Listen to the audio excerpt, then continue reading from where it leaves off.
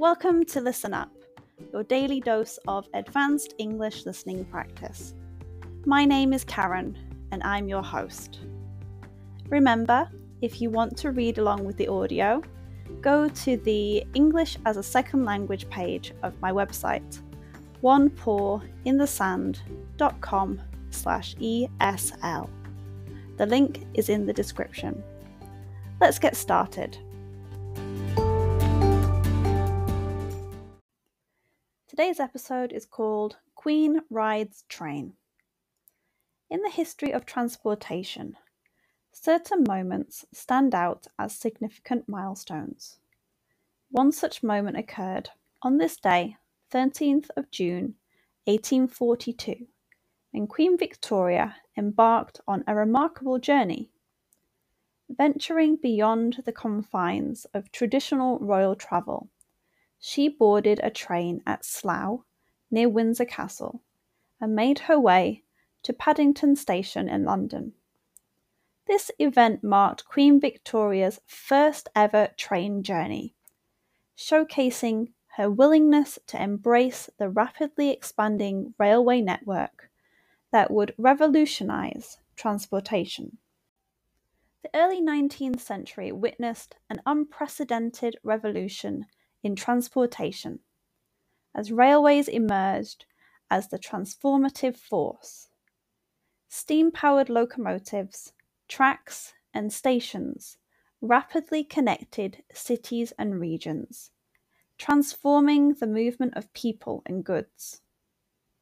England, with its growing network of rail lines, was at the forefront of this transportation revolution. Queen Victoria, always keen on progress and modernisation, recognised the potential of this new mode of travel and decided to experience it firsthand. On that eventful day in June 1842, Queen Victoria, accompanied by Prince Albert, departed from Slough Station aboard a specially prepared royal train. The locomotive, named the Queen, pulled the royal carriages along the Great Western Railway track, carrying the monarch towards the bustling hub of London. Crowds gathered along the route, eager to catch a glimpse of their beloved Queen, while the media of the time documented the historic event. Queen Victoria's decision to travel by train signalled a significant shift in the perception of railways.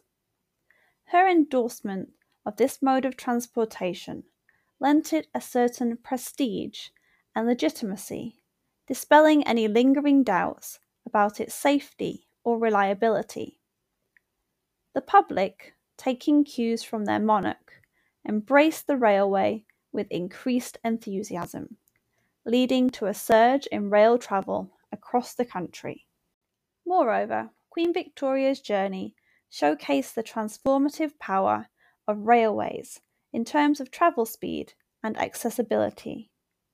What would have been a lengthy and tiresome carriage journey was reduced to a matter of minutes on the train. This newfound efficiency and convenience laid the foundation for further railway expansion and facilitated the interconnectedness of cities and towns throughout the British Isles. Queen Victoria's train journey represented more than just a technological advance. It symbolised the changing role of the monarchy in a rapidly evolving society. By embracing new modes of transport, the Queen demonstrated a willingness to adapt to the changing needs and expectations of her subjects.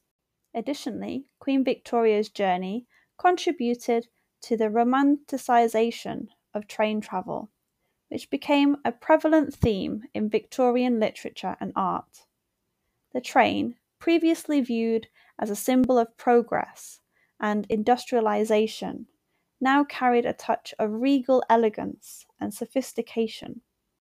Today, we can look back on Queen Victoria's pioneering spirit as a testament to the transformative power of innovation and progress. Her embrace of the railway age not only shaped her reign, but also left an indelible mark on the trajectory of transportation history.